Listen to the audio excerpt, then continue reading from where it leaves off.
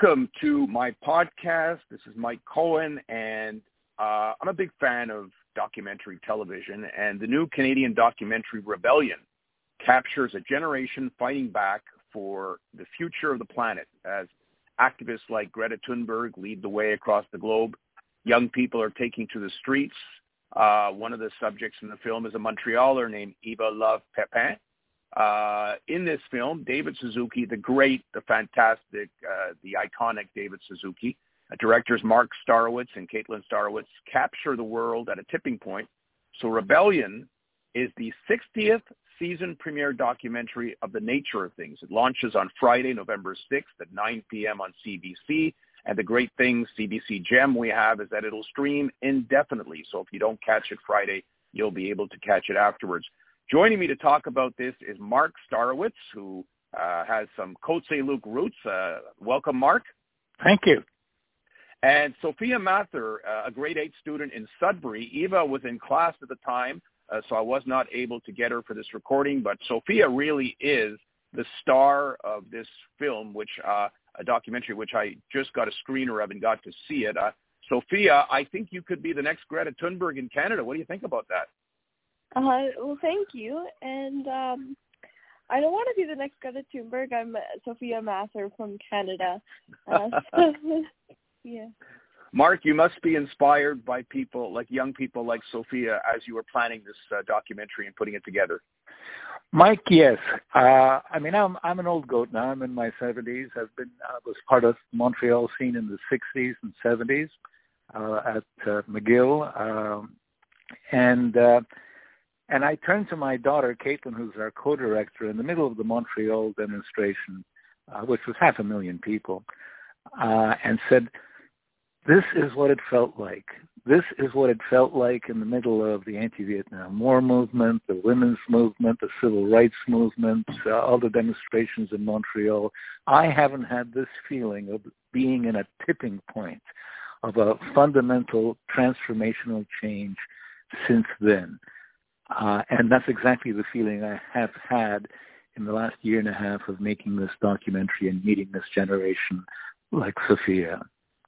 Tell me, what for someone who is going to watch it, give us a little preview of what they can expect to see in this documentary. And again, I just saw it myself, and I loved it. I loved every second of it. I was inspired, and it just gave me goosebumps. Even seeing that rally in Montreal, which I didn't attend, but I know working in the public school system, many of our students did. Well, this documentary goes to the front lines of the climate rebellion. It's worldwide. We meet some of the leading groups like Extinction Rebellion in London and in India. We go into a sit-in and an occupation of a bank in Washington. We meet Jane Fonda, Martin Sheen, Sir David Attenborough is in it, in a wonderful interview between two veterans of the environmental movement, David Suzuki and Sir David Attenborough. It's got the chairman of the Bank of England. But most of all, it is populated by an inspiring, vibrant generation.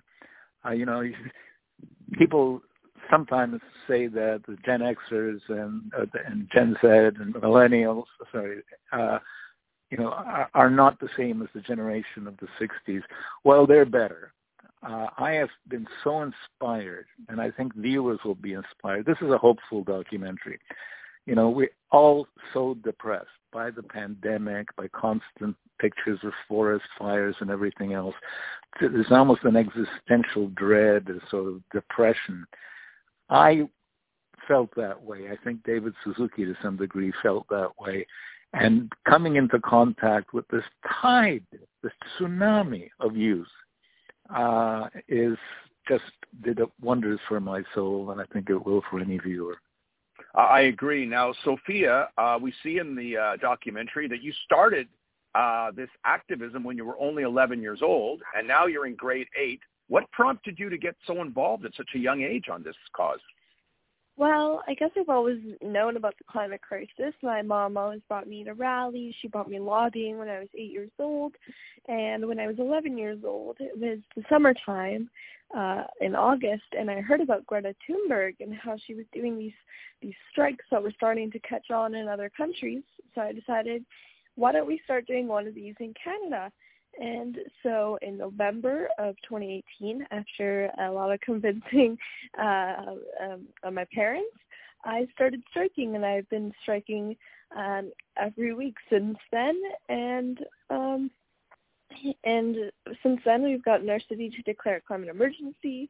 We raised a lot of awareness, and we've even been in this documentary on the 60th year anniversary. So I'm very excited to see what it's like. Now, we see you in the documentary in Washington. So you got to meet Greta. How much time did you get to spend with her? What's she like? So I went down to Washington when Greta received her Amnesty International Award. Myself with a couple of other youth, I think one of them is in the documentary too. We all got to go on stage and answer a couple of questions about the climate crisis in front of a whole bunch of people. And then afterwards, we got to meet with Greta for a maximum 10 minutes because a whole bunch of people were trying to talk to her. But we got a little bit of time to talk to each other, and it was just amazing because I had been seeing her through these videos, and she inspired me to do what I do. And then I finally got to meet her again. Yeah. Very, very impressive. Marc, I'm always fascinated when I see these documentaries and people don't realize what goes into them. Tell us, it took a year and a half to put this together. I mean, the climate change rally in Montreal, you were there, David Suzuki was there. That was, more than a year ago. A lot goes into this. Yes, and it's filmed in India. There's scenes in a couple of cities in India. We meet activists like Sophia in India, because we wanted this to be more than just a Europe, North America thing. But the real tense point for us came with the pandemic. Of course, we were returning from India at the end of February, and in 2 weeks, the country shut down. And we had filmed 70% of the documentary, but the documentary was suddenly in limbo because I was sitting here where I am now, looking out on the street in Toronto, and I'm looking at demonstrations on my editing screen and looking on the street, and the streets are abandoned. So there was 5, and we couldn't film anything. You couldn't go in it.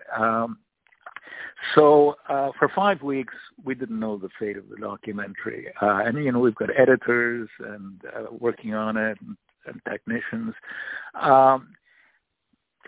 Then the turning point came with the murder of George Floyd and the resurgence of the Black Lives Movement, when something remarkable happened, which is a certain fusion of the climate movement and the Black Lives Matter movement, and sort of transformed it to a climate justice movement, transformed the climate movement into a climate justice movement, broadening it, which I think is going to make it even stronger. So then the challenge was, how do we film basically the last chapter of the documentary when we can't leave Canada because the borders are closed? So we had to use foreign crews, which was very logistically challenging. The editor, Carol Larson, who's a brilliant editor, edited our last film. I haven't seen her until last week for an entire year. Wow. We've been editing, basically on our computers and on phones and in conferences and everything else. So we had to learn a whole new grammar. You sure did. Now, Sophia, of course, the pandemic has changed. Now, Marc just mentioned there were rallies for Black Lives Matter, but in general, rallies are being discouraged. We're certainly not seeing anything like we saw when Greta was here doing the rallies in Canada and United States. So what do you think, as a grade 8 student, how the pandemic is going to affect the activism for climate change right now? I think originally, when COVID started and everyone was, put into lockdown and in their houses wondering when this was going to be over, it was really hard to get people's attention about the climate crisis. But after a couple weeks, as people started to kind of get used to this pandemic, we started to hold Zoom rallies, which were held on We Don't Have Time, and it got a total of 2 million views, along with multiple other youth assemblies. But we later on started doing shoe stripes, which we held little events with like maximum 10 people, but laid out a whole bunch of shoes to represent all the people at a rally. And so we've been constantly doing stuff.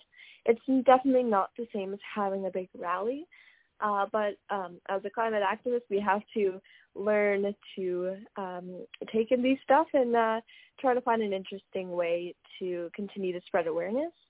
And I think we continue to do that, but I can't wait until we can hold rallies again. Well, Sophia, I think the Liberals and the Conservatives and the NDP are going to be fighting over you when you turn 18 and onwards to be a future member of Parliament in Sudbury. And I hope when you're a Minister of the Environment, you'll remember this podcast and you'll give me an interview. Well said. Well said. Good luck to you. Marc, congratulations on a fantastic documentary. Everyone, again, it's Friday, November 6th at 9 p.m. on CBC. And past that date, you could watch it on CBC GEM. Good luck to both of you. Thank you. Thank you. All the best.